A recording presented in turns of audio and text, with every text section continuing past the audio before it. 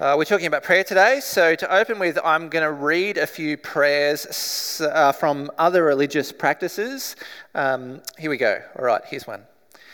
This food is the gift of the whole universe. Each morsel is a sacrifice of life. May I be worthy to receive it. May the energy in this food give me strength to transform my unwholesome qualities into wholesome ones. I am grateful for this food. May I realise the path of awakening for the sake of all beings. That's a Buddhist prayer. Next one. I know not any other reality than the lotus-eyed Krishna with hands adorned with flute, looking like a heavy-laden cloud in lustre, wearing a yellow silk garment, with his lower lip like a ruddy bimba fruit, and with face shining like the full moon. It's a prayer to the pagan god Krishna, and you will recognise this one, I suspect. Our Father which art in heaven, hallowed be thy name. Thy kingdom come, thy will be done on earth as it is in heaven. Give us this day our daily bread, and forgive us our debts as we forgive our debtors. Lead us not into temptation, but deliver us from the evil one. For thine is the kingdom and the power and the glory forever. Amen.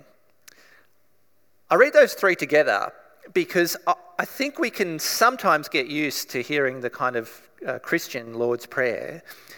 But the reality of it is that often when you hear prayers like that, they are a little bit hard to understand and a little bit hard to get through, to see why you're praying, what you're praying, and what it actually means. You know, as Christian people, we can struggle what to say in a prayer, let alone for those who are kind of, you might be on the edge of church or visiting or don't come very often. It's even harder in that sense to understand what is going on for prayer. So today we have a challenge, because if worship is what we've said it is, we've been looking at it this whole term, and praying is a main part of it, then it feels like we had better get it right. Over the last couple of weeks, we've been thinking about this idea of gospel-shaped worship, by which we mean, how do you respond to the value of the gospel?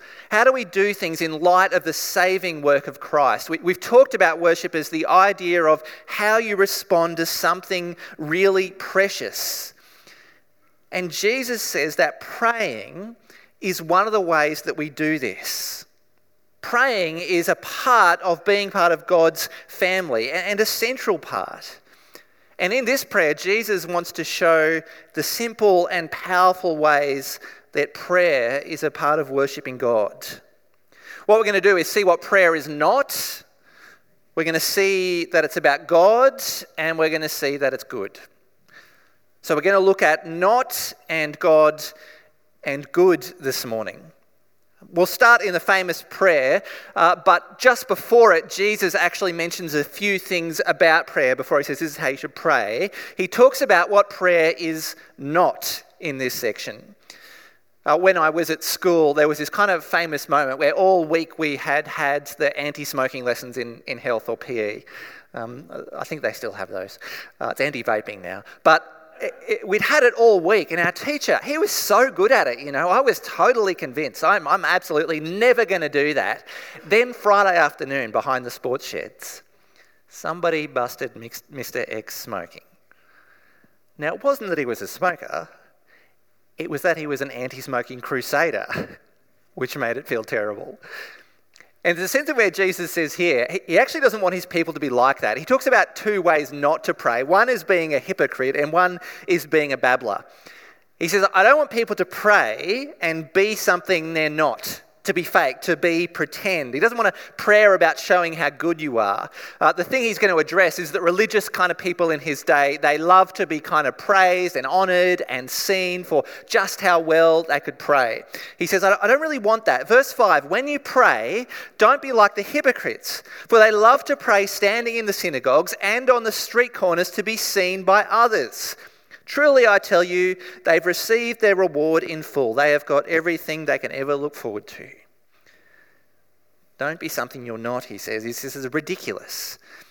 And in kind of exaggeration, he says you should go and lock yourself in a room. And it's much more an exaggeration than we think, because in their day, they didn't have a lot of rooms with a lot of doors. So what he's really talking about here is sort of go into a small box and close the lid. That's where you should pray.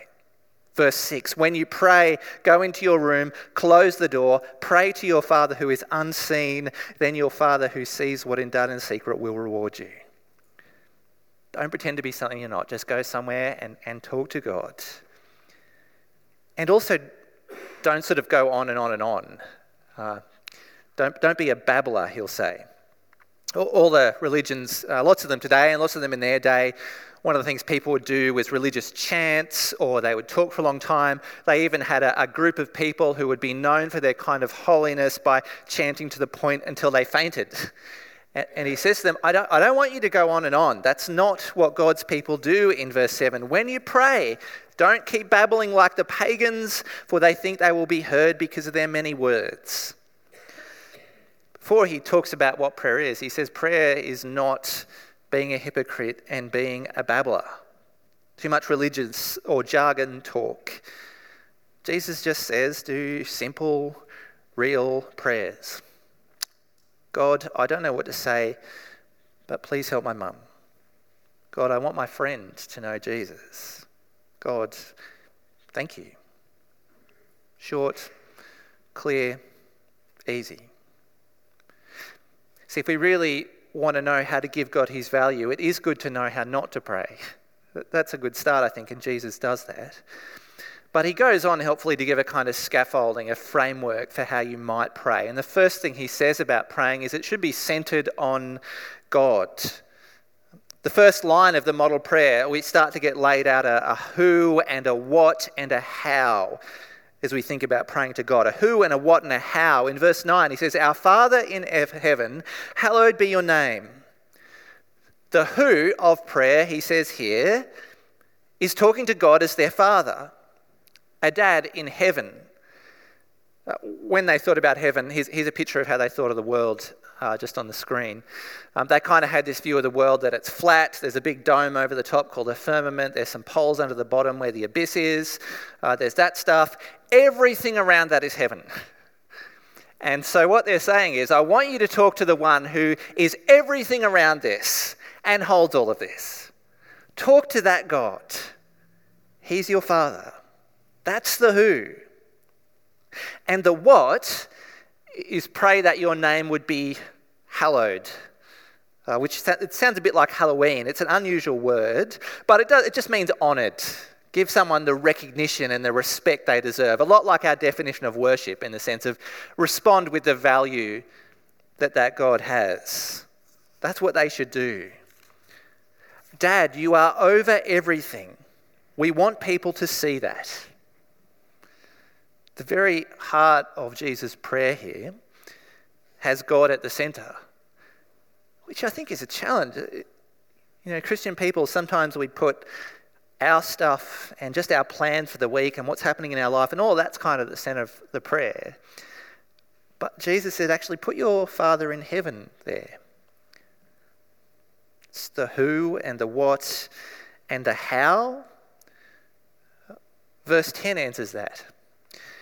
He says, how it all happens as what is true about God makes its way down to earth. We most often think of going up to heaven, but the Bible talks unashamedly about God bringing his presence to what he has made and fixing it. It coming down and being renewed partly now and finally when Jesus returns. And Jesus says, the thing you should be praying is that God's power and goodness would be spread through his kingdom or through his church in verse 10. Your kingdom come, your will be done on earth as it is in heaven. People are to pray that God would be known and worshipped throughout the entirety of the universe. That's the first and foremost part of Christian prayer. Praying for God and God's reputation to spread. That people would see God is good. Now, I accept there can be a bit of a sense in where asking that you would pray that people know how good someone is a bit weird. I think there could be the kind of person who's thinking, is God egotistical if he wants us to pray to him that more people would like him? Is it a bit like the kind of guy or girl online who posts a very well-filtered picture and really waits for the hearts and the comments of "you look awesome" to come up? Is that what God's doing? Because if I could convince you guys this week to go out and say, you know what, this church is great because Mitch is great. I want you to all know how good Mitch is. If I could, for a second, get any of you to even consider that, and looking in the faces, everyone is going, absolutely no.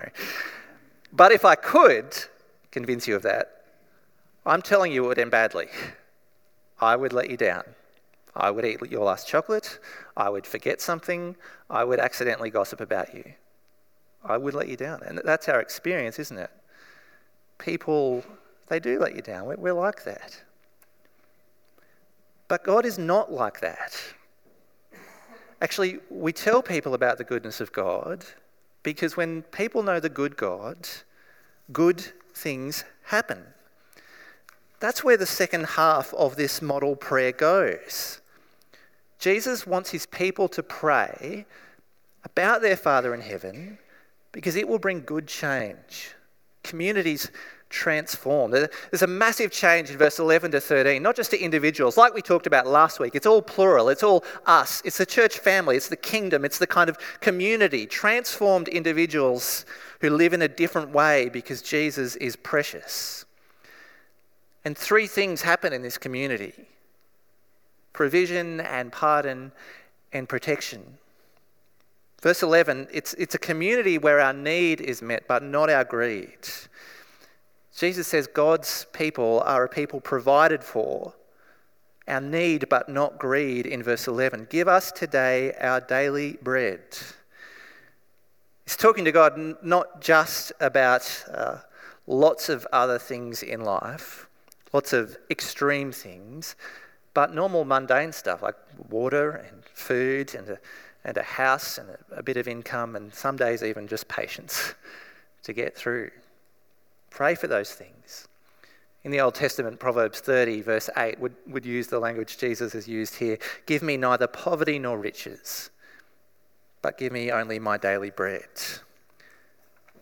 God is making a culture of provision, but also a culture of pardon. A place not of grudges or permanent records and no debts. Verse 12 uses the financial language to describe it, how people will forgive each other. Verse 12, forgive our debts as we forgive also our debtors. And what's astounding is that Jesus gave this sermon, this is before he goes to the cross, and he says this on them. But in a few years' time from this, he will go to the cross and show them what he means by the power of forgiveness, by dying on the cross for the sin of his people, creating a kingdom where forgiveness and not revenge is standard, giving his people the power to forgive others when they're wronged because they have been forgiven. Our God creates a culture of provision and of pardon, and the last thing Jesus shows in the model prayer is protection. Jesus says his people should pray for protection from evil, that the source of evil in this world would be crushed, that as the tide of Jesus and his people goes out, that everything evil is banished in verse 13. Lead us not into temptation, deliver us from evil.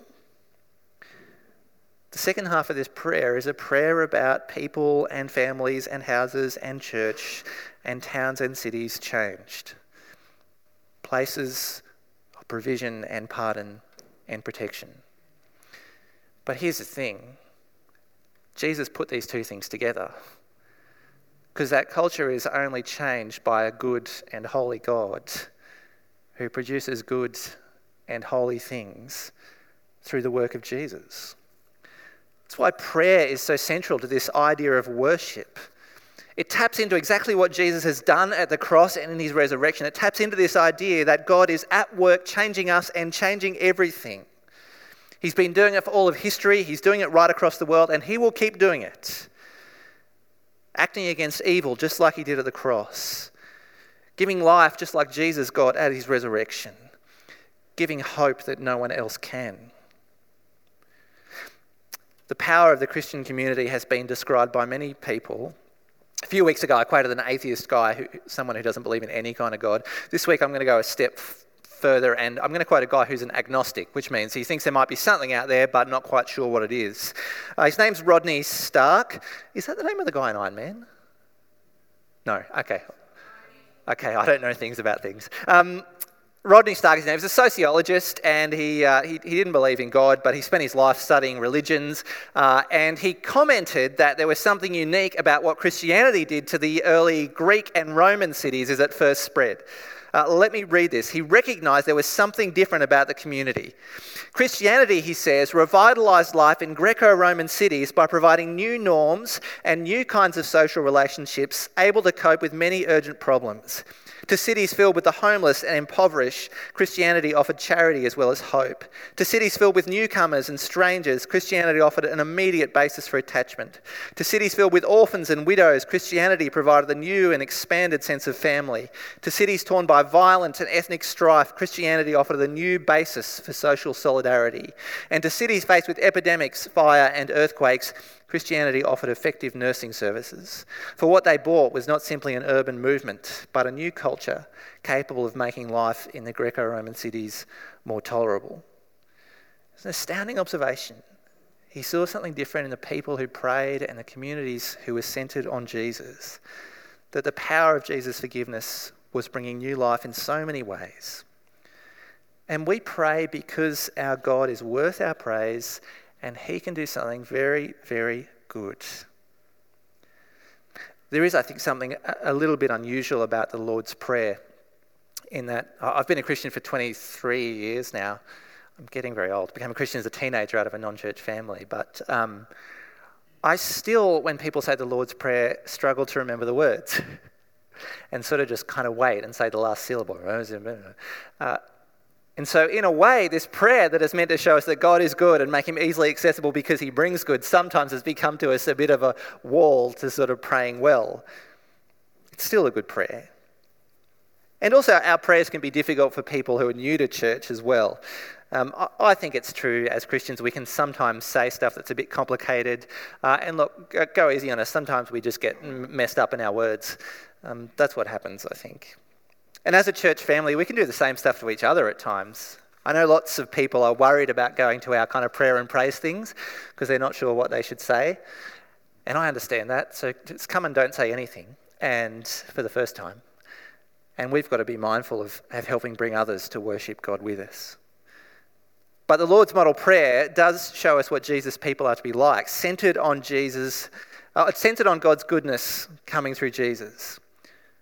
We talk to God and our Father like that, like he's at work right now, doing loving and warm and considerate and good and committed things. That's how we pray in every situation, whether it's across the world, in our families, in our church, in our friendships. We just ask for God to be seen as the good Heavenly Father. Not because he's a power-hungry controller, but because he's a God who will bring good things by his presence. So we ask God to provide for our need and not for our greed. We ask him to provide for the need of those around us. We pray that the gospel comes to places filled with orphans and widows so they can have a new and expanded sense of family. We pray for Jesus to be known in places torn by racism and family violence so that Christianity can offer a new foundation for social unity. To places that have been through pandemics and floods and droughts, we pray that Christ's people would be a hospital for the hurt. And we pray that places filled with confused, fractured and distant people, the gospel would come with its history-making love and honesty to bring meaning and forgiveness and hope. A new culture capable of making life in Dalby more tolerable. God, they need a job. Give them one. Dad, they need some food. Help me get it to them. God, I've just been lazy and rebellious. Show me how to forgive and help me to be patient like you have been with me. Clear out evil at work. I don't know what's going on and I can't put my finger on it, but I know it's not right.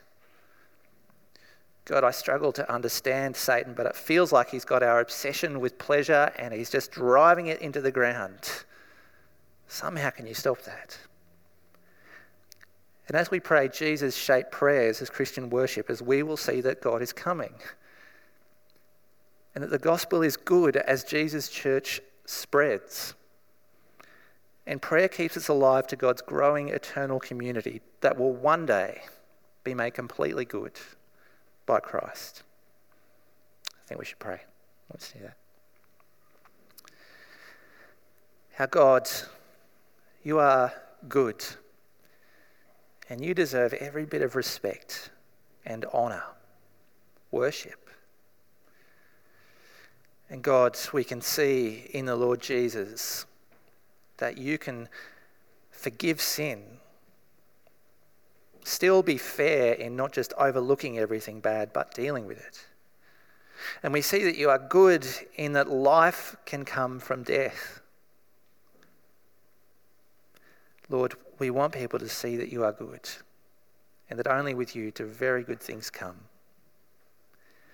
Would you please forgive us for forgetting who you are and what you've done, and for the ways that we have stopped things from becoming good. We want everyone to know what Jesus has done, and we want everyone to know you. Amen.